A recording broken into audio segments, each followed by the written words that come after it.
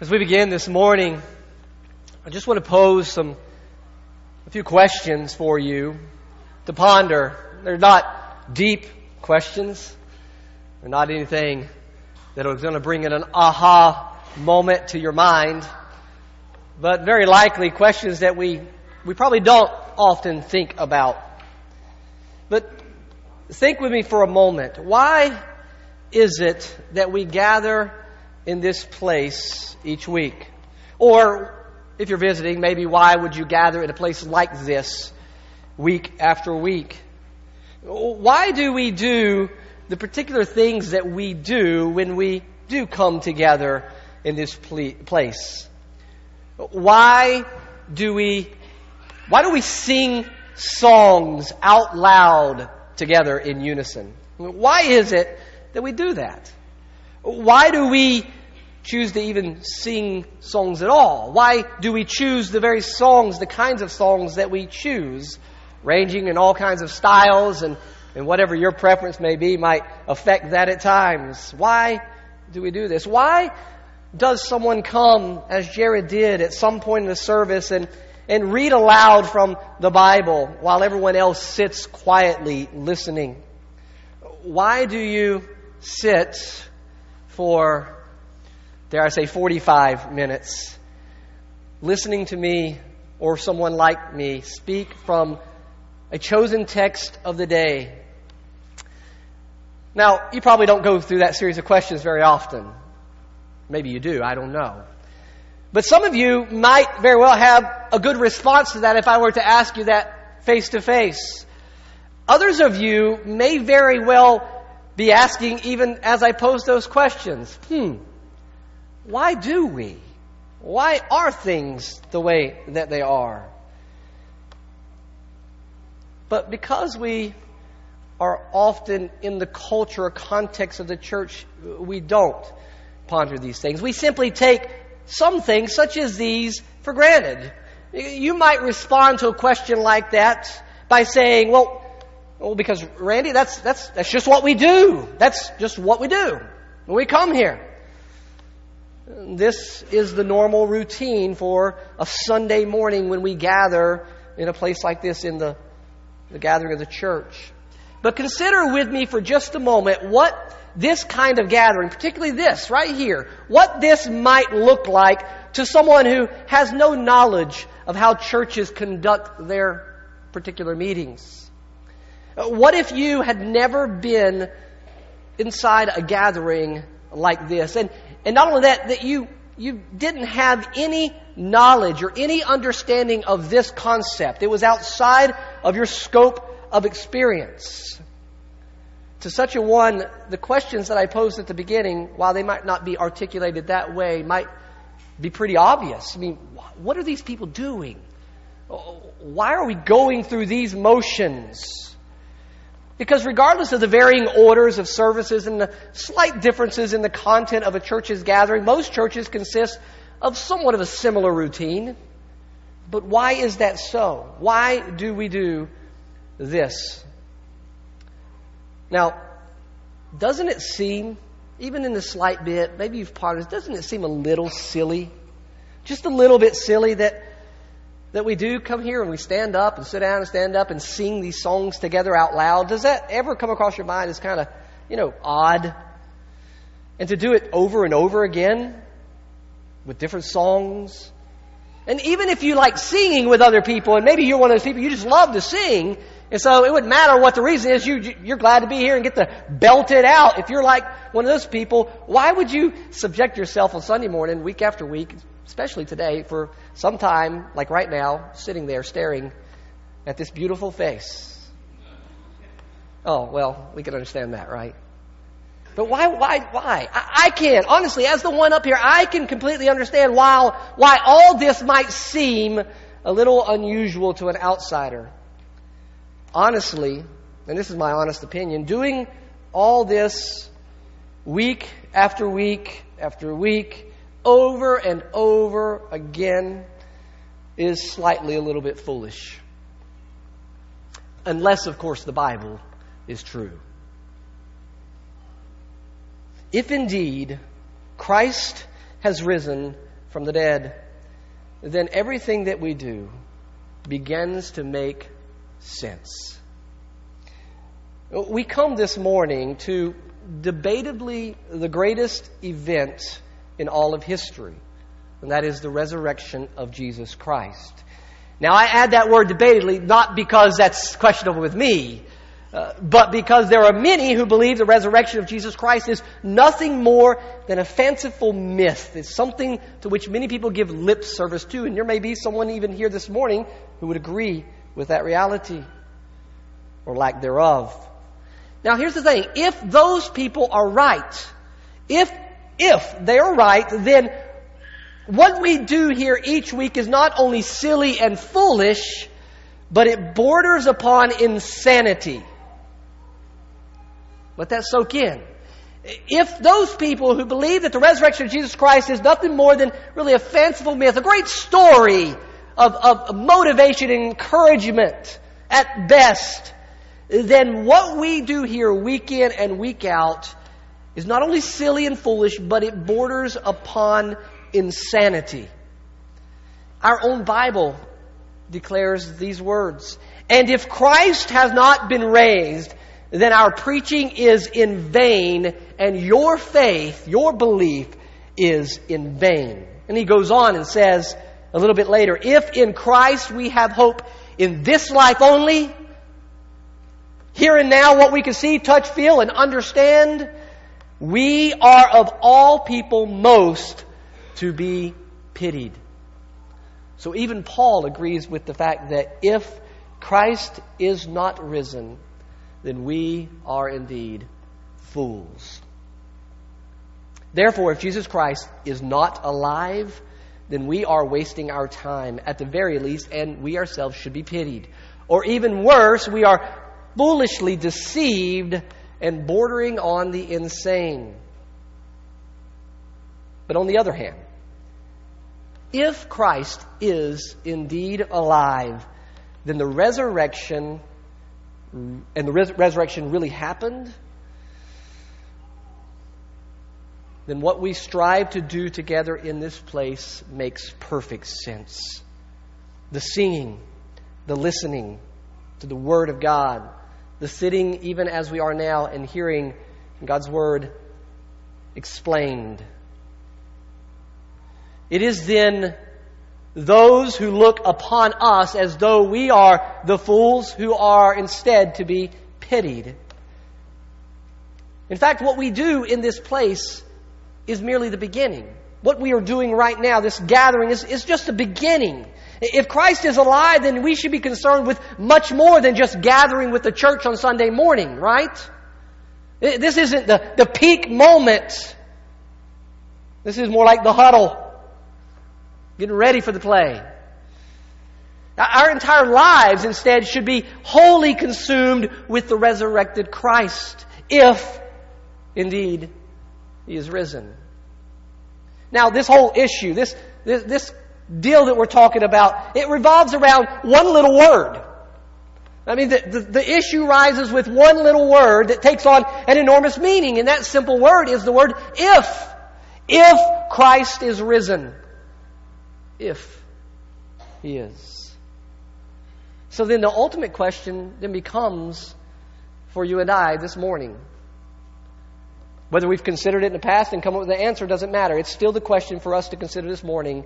Is Jesus Christ alive? Is He or is He not? The answer to this question changes everything.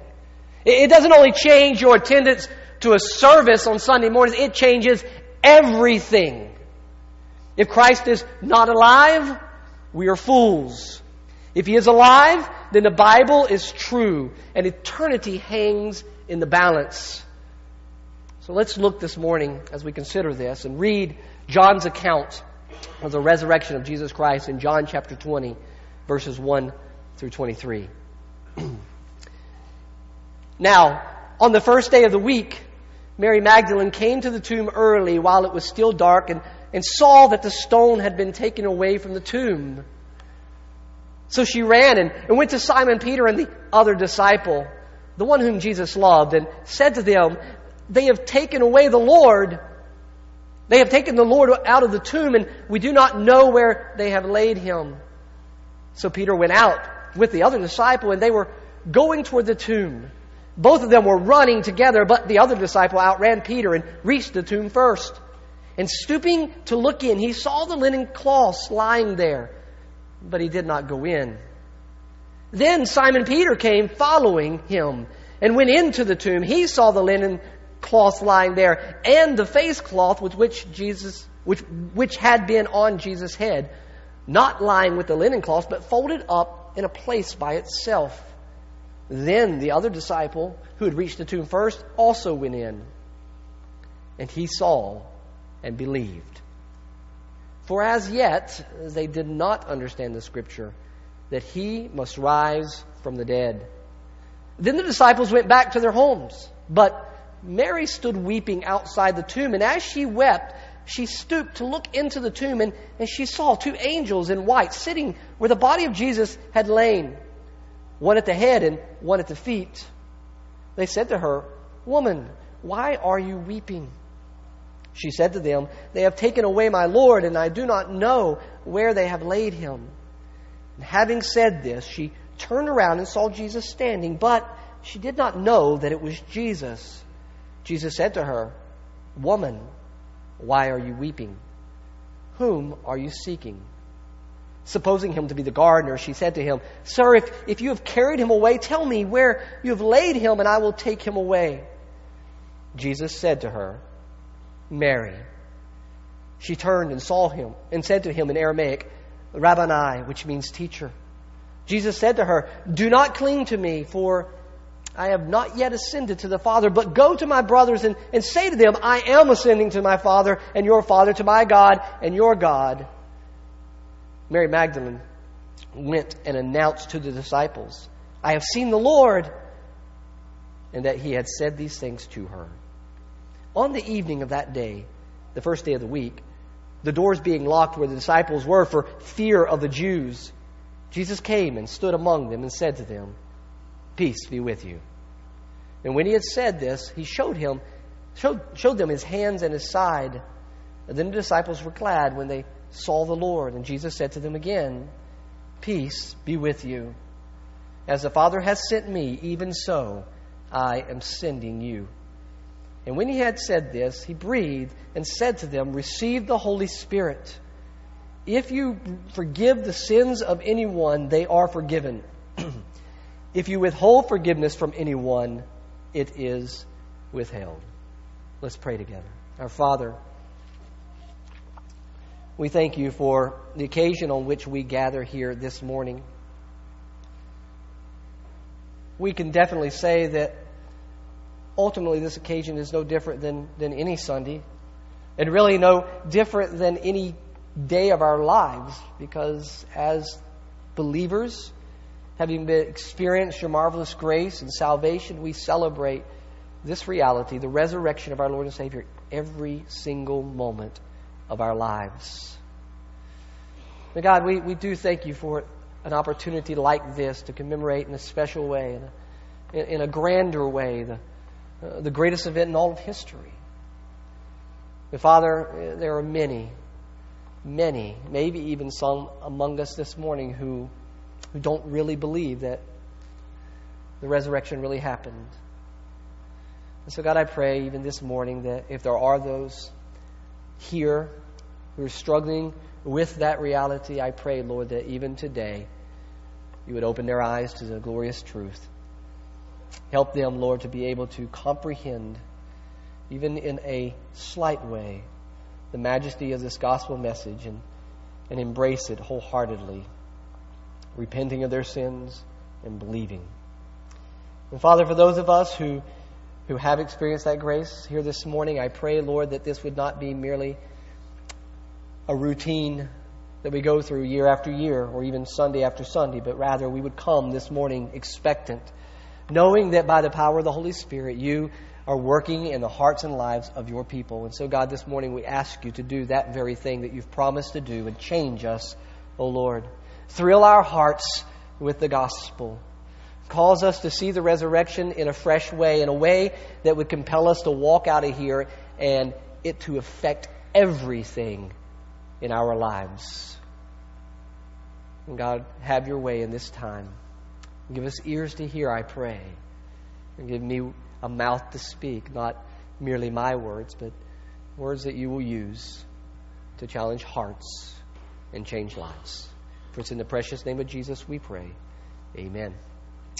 Over the past few weeks, we have considered the death and burial of Jesus as we've arrived at this point in the Gospel of John. And throughout John's Gospel, we're reminded that Jesus has set his sights on the hour.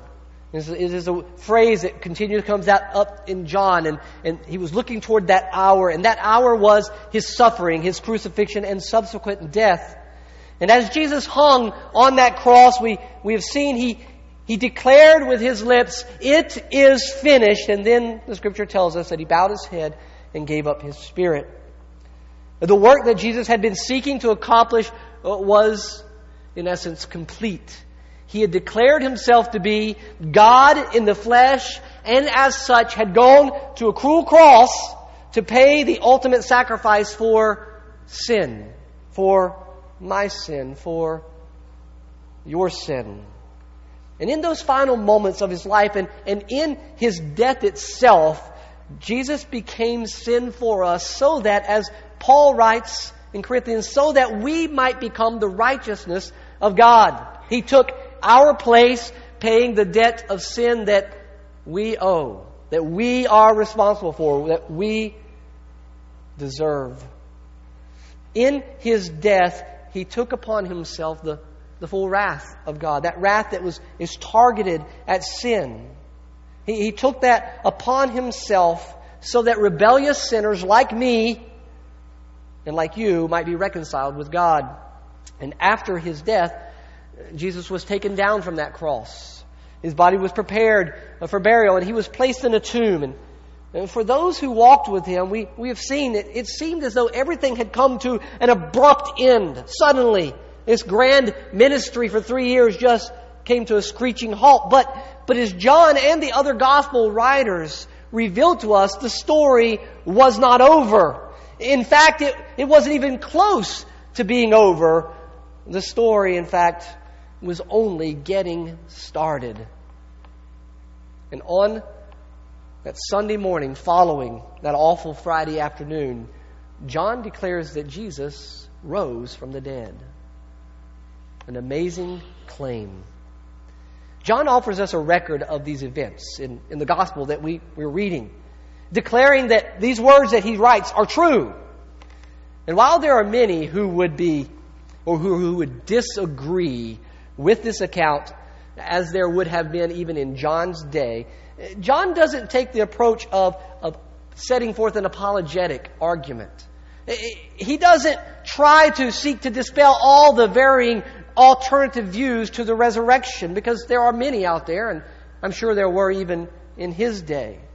He simply provides for us a narrative account that, and then urges us on the basis of this account to believe.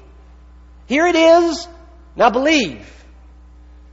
Now, while there is a great deal of apologetic evidence or arguments for the resurrection, ultimately we discover that evidence is not what makes the difference to whether or not someone believes.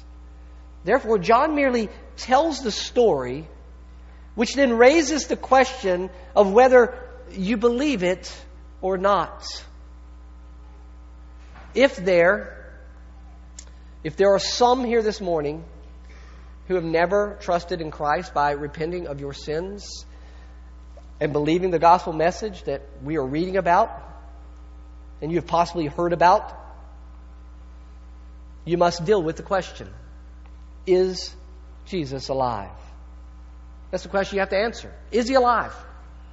And for those of you who are here who have trusted in Christ, you have experienced God's grace and salvation, we too must continually deal with that very same question. Is he alive?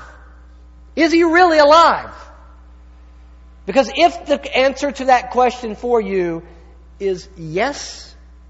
If you really believe that, then we must deal with the significant implications that then follow.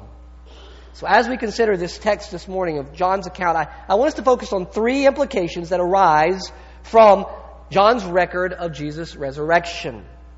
It is not my burden this morning to try to dispel all the different views of the resurrection. There are better people to do that than me. We simply want to look at John's account and see what arises from that. And so here are the implications that I want us to look at. Number one, if Jesus is alive, then we as sinners are accountable to believe. Number two, if Jesus is alive, then He is indeed the sovereign Lord of all. Number three, if Jesus is alive, then the church, that is us who make up that body, are obligated to preach the gospel. So let's look at these three. First, if Jesus is alive, all people everywhere are accountable to believe. That's all people of all times and everywhere today, not just here in this place, but everywhere in this world, and who will ever be, are accountable to believe. You see, upon coming to the tomb on this Sunday morning, Mary Magdalene discovered that the tomb was open when she arrived. And immediately she assumed the worst. I mean, she was a sensible woman, it seems. Someone had to have come during the night and removed Jesus' body. But who? Who would have done that and why? So in response to that, without having any further information, she then turns and rushes back to report her discovery to the disciples. And then John tells us that in response to that report, Peter and the other disciple, whom we believe to be John himself, responded by running to the tomb to verify Mary's report. John stops at the tomb, he tells us in his account, and he looks in from the outside and he sees the grave clothes. And then Peter, arriving a little bit after John, doesn't stop at the door, but rather he enters the tomb for a much closer look. And in addition to seeing the grave linens lying there, he also sees, John tells us, the face cloth lying in a place set apart. Now, with all that narrative, which is important, I want us to now focus or take special note of verses 8 and 9. 8 tells us that the other disciple, that is John, now enters the tomb, and then here's what it says. And he saw and believed. It's just a quick phrase. In the midst of this narrative story, you kind of flow through the story, and then suddenly just tucked in there is this quick little phrase, and he saw and believed. Now, you might look at this account and consider this account as one of those supports for the idea that, many people would say, well, seeing is believing, right? I mean, if you see it, some people would say, don't believe anything you hear and only half of what you see. But nevertheless, if we can see something, then we'll believe it. So seeing is believing. And this seems to be maybe what John makes a point of here. But see, the interesting thing is that issue becomes the focus of the next narrative that follows this, beginning in verse 24 with the disciple Thomas. That is the seeing, believing issue. However, interestingly enough, it isn't what John saw that brings about this response of belief. Now, John doesn't give us a whole lot of clarity here, but I think it's clear enough. It isn't what he saw, it was what he didn't see, wasn't it? John provides at this point no comment for us about Peter. We want to go, well, what about Peter? Here he is. What was going on in Peter's mind? Well, he doesn't tell us. We don't know at this point whether or not Peter believed as well. He may have.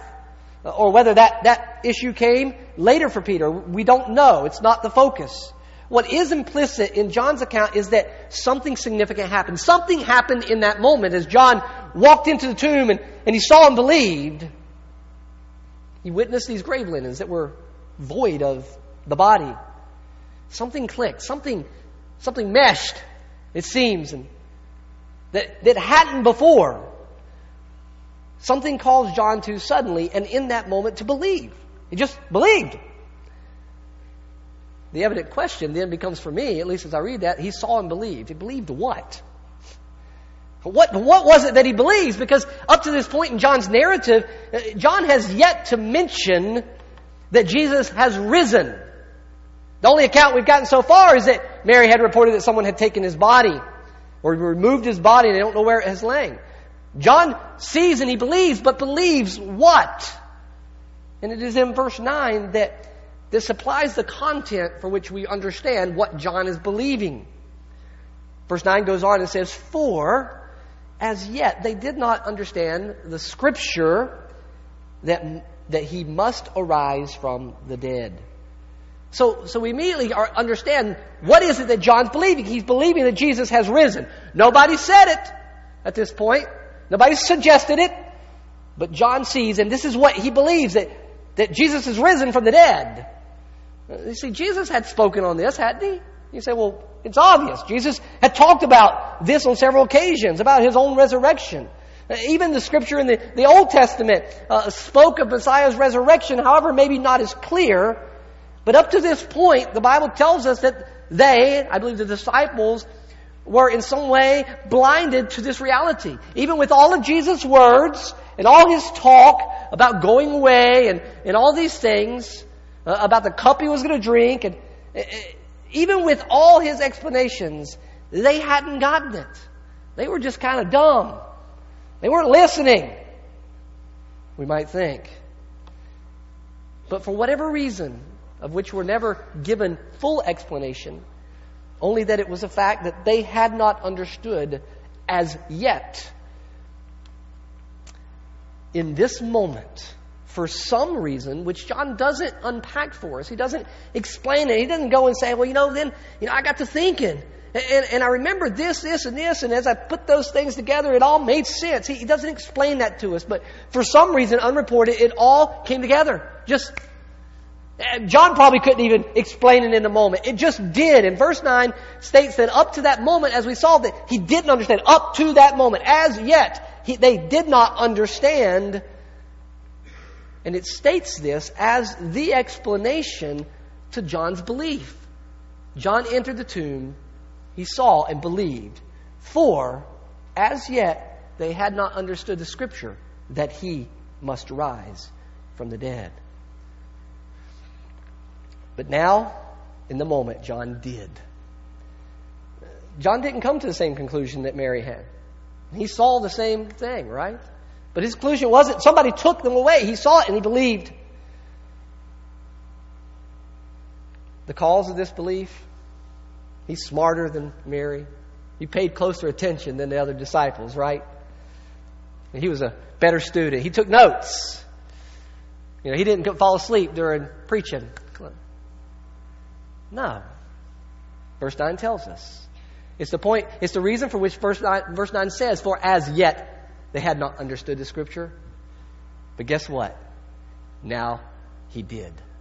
So what is the basis of John's believing? Well, he sees what's not there, and as a result of the Word of God, he believes. Now, it's not as though evidence doesn't provide one with a reason to accept a particular claim to truth, but that evidence alone is not enough.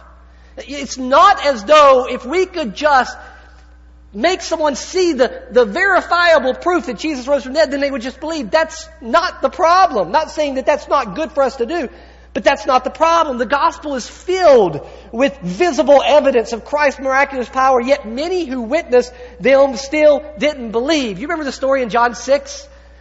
He feeds the 5,000. It's an amazing miracle, and everybody knew it. Jesus disappears. The crowd's like, wow, cool. Let's find him. They chase him down. They find him. They go, hey man, show us a sign. What? What was that? Show us a sign. Prove to us that you're something special. I mean, this is about years later. This is like a day maybe later. And Jesus had just done a miracle, and they still didn't believe. It wasn't enough. I mean, we could go back through Scripture over and over again to see all the miracles that God worked on behalf of His people, and they still went, I don't know about that. God provides manna. Well, I don't know if it's going to be enough.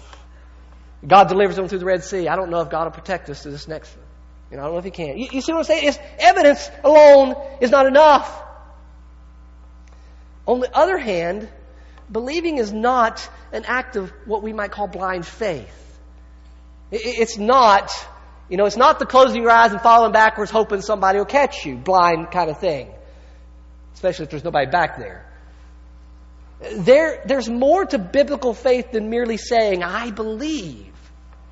You see, we often think of faith, because the word's used in so many different contexts, we think of faith so similar to that child's story, the little engine that could. Y'all know that one? Okay, I'll make sure it's not just a North Carolina thing.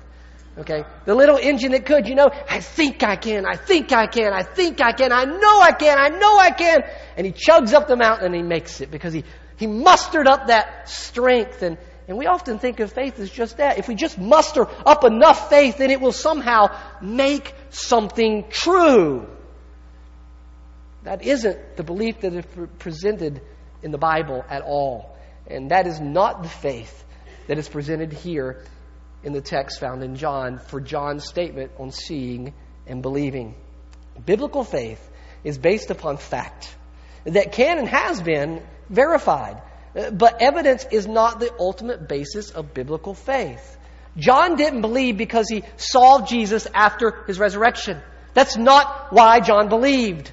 Although, now understand that surely was true for some. John's belief was a result of the Scripture at work in him.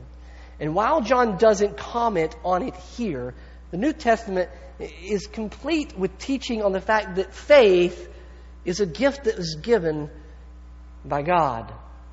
It's not something we muster up from within.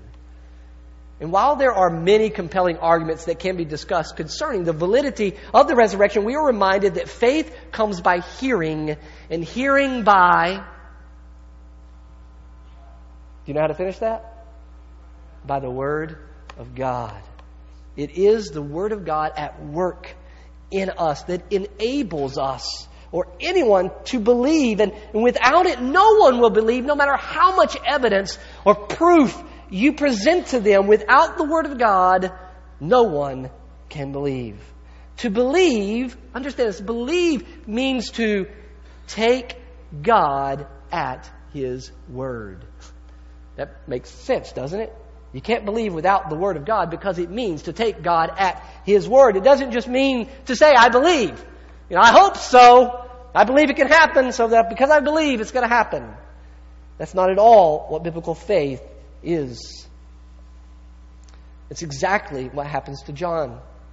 Even before seeing Jesus alive with his own eyes, the Scripture that he had as yet not understood suddenly came alive, and he believed.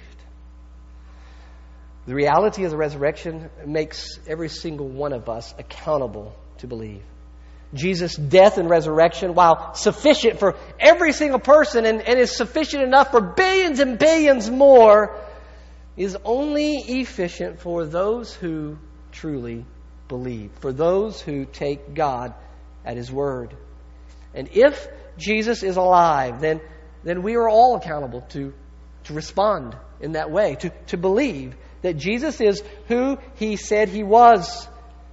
And now you must come to terms with this reality by either accepting that and believing, or by rejecting that and saying, absolutely not. There is no neutral position. We don't get to walk around life and kind of go, yeah, it's a good story, I like it, yeah, I believe it, and live life our way. That's not the way it works. I would say for that person, they don't believe, because your answer to that question changes everything. The second implication that arises from John's account of the resurrection is, if Jesus is alive, He is the sovereign Lord over all. You see, the disciples, it tells us, then returned to their homes. Kind of a anticlimactic finish, right? John saw and he believed. And the disciples returned to their homes. It's not what you expect, is it? But the story now turns our attention in a different direction. It's now back to Mary Magdalene. She's now standing outside the tomb weeping because she thinks someone has stolen the body. Mary's perspective has yet to change. Even when she's questioned by the two angels, she peeks into the tomb. She sees two angels. You're like going, duh, come on. Is that not enough? she sees two angels. They say, why are you weeping? And what does she say? Well, wait a second. Maybe I've got this wrong. I'm not so sure now. No, she says, because they've taken my Lord, and I don't know where they've laid him. Her perspective hasn't changed. She responds to them the same way she initially did to the disciples. Her outlook is exactly what it began. Then she encounters Jesus. It's a pretty good thing when that happens, right? But for reasons unexplained, she didn't recognize him. Now, we could take the time, and many take the time, to speculate about why it is that Mary didn't recognize Jesus at that time. But it's sufficient to say that since the Scripture doesn't state the reason, it's probably not all that important. Some say, she was weeping, so her eyes were all cloudy, and she just didn't it doesn't matter. Well, we don't know why. It's not important to John's point in the text. Upon Jesus addressing Mary by name, for some reason she didn't recognize him when he says Mary. She recognized him as her beloved teacher. And apparently in her great overwhelming joy, she embraces him in some way. Some would argue she probably fell to the ground, wrapped herself around his feet. We don't know, but she does in some way. And to this, Jesus responds, "Do not cling to me, for I have not yet ascended to the Father." Now, regardless of the multiple questions that might arise over this encounter, the ultimate point is that Jesus was ascending to the Father. That's what he's conveying here. Do not cling to me, for I have not yet ascended to the Father. But go and tell my brothers, that's exactly what I'm going to do. I'm ascending. For this reason, he instructs Mary to report this to his brothers, that is, the disciples. Christ's ascension to the Father was no insignificant matter. It was very important. It wasn't to be glossed over. It was this event. This was the culmination of everything that was happening. It was this event that Jesus sought to explain to his disciples in the farewell discourse in John 14 through 16. This final act on Jesus' part would ultimately secure the sending of the Holy Spirit as he taught them, who would then empower them to continue the very mission that he started here on this earth. It was this event that would secure for Christ all authority over heaven and earth, as Matthew reports to us in the 28th chapter of his gospel. All authority has been given to me in heaven and earth. Therefore, go into all nations and make disciples.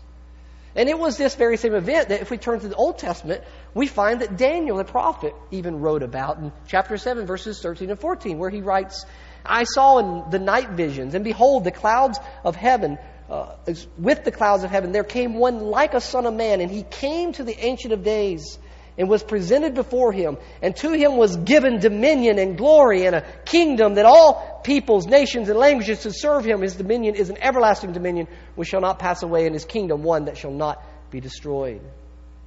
You see, in Christ's resurrection and his subsequent ascension to the throne of God, he conquered sin and death for all who would believe, and was, in addition to that, declared to be Lord over all. While Mary was overwhelmed in this scene, when she saw Jesus alive, as I'm sure any of us would have been, his resurrection was not merely about reunion. That wasn't the point. Don't cling to me in that way. Don't just hang on to me. It's not about me just being back alive and with you again. It wasn't merely about emotional relief over the grief that they had suffered, or she had suffered in the previous days because Jesus had died. But it was about fulfilling all of God's purpose, all of God's plan. And this required him going away as he had previously taught the disciples, so that the enemy would fully and finally be defeated through the mission of the church. If Jesus is alive, he has ascended to the throne of God and remains there until the time in which he will return again. In his first coming, the Bible teaches us that he conquered the power of sin. He freed us from the very bondage that sin placed over us and had a hold of us. When we're saved, we are set free from that bondage of sin. We still live and dwell in the presence of sin. And when he comes again, he will vanquish the presence of sin once and for all. And until that day, even this very moment, he reigns as sovereign Lord over his kingdom. He is Lord of Lords. He is King of Kings right now. He's not waiting for that someday in the future. He gained that title in his ascension. His kingdom now presently has no geographic boundaries. It's much grander than that. It is made up of a people from among every nation. His kingdom is a present reality today. Though we still await for the arrival of His kingdom in all its fullness, it is a present reality. He is reigning. He is Lord. Even now. And until that day comes, when that kingdom comes in all its fullness, when sin is eradicated in both in the sense of its power and then in its presence, where it's taken away, the church now serves as the evidence of His rule and reign over His present kingdom, and has as her mission the expansion of that kingdom, which brings us to our final and third implication, or third and final implication. If Jesus is alive, the church is obligated to preach the gospel. The final scene of our text today takes place later that evening as the disciples are hidden away behind locked doors, because the Bible tells us they were afraid. They feared the Jews. And John reports that Jesus came and stood by them and declared a simple phrase, "Peace be with you." Well, that fixes everything, doesn't it? After seeing Jesus, they turn, they hear this voice, they turn, they sing, and they are overjoyed, it tells us. And then Jesus again. I mean, if the first time didn't fix everything, then Jesus says again, "Peace be with you." Peace, not fear, was to be the experience of Jesus' followers. Even these men. And remember who these men were? These are all the ones that said, "We're out of here," except for John. They were gone. They were afraid. They feared for their lives. And they still were fearing it for their lives. Why? Because they identified with Jesus. But Jesus comes and He says, "Peace, not fear." It's to be the experience of His followers. And while in the flesh, they feared the consequences that may befall them because of their identification with Christ, Jesus seeks to assure them. And He still does this even today. And Jesus' words may very well have reminded them of His words just before His arrest. And we read about them in John 14. At the very beginning, in verse 1, He said, "Let not your hearts be troubled. You believe in God, believe also in me." And then later in that same chapter, He says, "Peace I leave with you. My peace I give to you. Not as the world gives." Not peace that is dependent upon the ease of your circumstances, but a peace that exceeds that. "Not as the world gives do I give to you. Let not your hearts be troubled, neither let them be afraid." And this was not a declaration of ease in this life for the disciples. The rest of the New Testament bears that one out. But of peaceful assurance in the midst of the tribulation that would come as a result of living for Christ in this world, being in this world, but not of this world. So upon this assurance of peace, Jesus commissioned His followers, that is His disciples, the apostles, to go. In the same way that Christ was sent by the Father into this world, Christ says He was now sending them into the world. To do what? To proclaim the Word of God for the glory of God, for the purpose of redeeming sinners. And as Christ passes this mission on, they were to now continue that mission with one added addition. They were to proclaim the Word of God for the glory of God, to exalt Christ and redeem sinners. Jesus then exhorts them to receive the Holy Spirit. As we understand, His teaching on the Holy Spirit was going to be the enabling, the empowering ability within them to do or carry out what they are commissioned to do. So He exhorts them, receive the Holy Spirit, and He commissions them with a very unique mission, which might cause us a little trouble in the way it's worded. The mission with which they are given is in fact the mission of the church. It is the church who is founded upon the apostles, the Bible teaches us. And as such, we continue the very work that they began, which is none other than the mission that Christ Himself began. These words recorded by John reflect the very same words that Christ had shared in Matthew's Gospel. In John's words, he says, "If you forgive the sins of anyone, they are forgiven. If you withhold forgiveness from anyone, it is withheld." Now, in Matthew's Gospel, we find similar exhortation in chapter 16 and chapters 18. Except that Matthew records this very mission in terms of binding and loosing rather than in the terms of forgiving. But the intent, the concept is the same. The church possesses the power of forgiveness in so much that she has been given the responsibility of proclaiming the gospel of Jesus Christ. It is in this proclamation that sinners come to experience forgiveness of sins and eternal life. The church forgives sins as the gospel is faithfully proclaimed.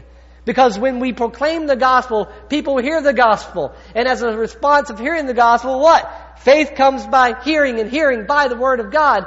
God does great things through His Word, which is in fact what I'm arguing happened with John himself. So we offer forgiveness to lost people as we proclaim the gospel message of forgiveness. But then the church withholds forgiveness as she refuses to carry out this mission and to keep our lips sealed, do our own thing, make our lives what we want them to be, and leave the rest out. We, the church, have been given a glorious but great responsibility. We exist for one purpose alone, to proclaim the gospel message. We are to declare that Jesus is indeed risen from the dead and reigns as Lord of Lords and King of Kings. We have been given the opportunity to participate in God's eternal plan. I mean, think about that. How could we do anything less? I mean, God says, this is my purpose and plan. Now, it's yours to carry out. We get to participate in that through proclaiming this great message. And because Christ is alive, we are obligated to proclaim the Word of God for the glory of God, to exalt Christ and redeem sinners. The resurrection of Jesus Christ changes everything. If He is alive, then the Bible is true, and every person is accountable to repent of their sin and believe the gospel message. Those who do not will face the ultimate penalty of your sin. The gospel message is not a message of morality. It's not a message of good works, but it's one of what has been termed substitutionary atonement, which means simply Christ stood in our place. He lived the life that you have to live if you want to be right with God. A perfect life. He lived it because you couldn't, because you were a sinner. He then died the death that you and I should die, because it's the death we deserve because we are rebellious sinners against God. But He did it so that we wouldn't have to. And then He rose victorious over sin, death, and the grave, bringing us the hope of eternal life apart from both the power and the presence of sin with our God forever. If Jesus is alive, we can be confident that He is reigning as sovereign Lord over all this very moment. There is nothing in this life beyond His reach. There is nothing in this life that is outside of His control. He is governing all things, and guiding them to His intended end. And as the sovereign Lord of all, He will one day return to fully and finally make all things new again. If Jesus is alive, we, the church, His body, are obligated to proclaim the gospel message. It's not really an option. It's not a debate. We are to proclaim the gospel message to any and to all, so that they too might come to know the marvelous grace of our Savior and Lord. And thus, as a result, we extend this kingdom in this age until Christ finally brings it in its fullness.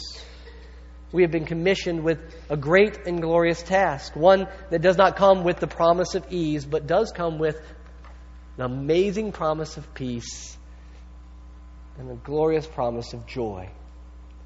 The only question that is left for you and I to answer this morning and every day is simply this: is He alive? O death, where is your sting? O hell, where is your victory? O church, come, stand in the light. Our God is not dead. Say it with me. He's alive. Our Father, we thank You this morning that our Savior is alive. And I recognize that just because I say those words doesn't make it so. But Father, You have given us Your word. And more than that, You have given Your Spirit.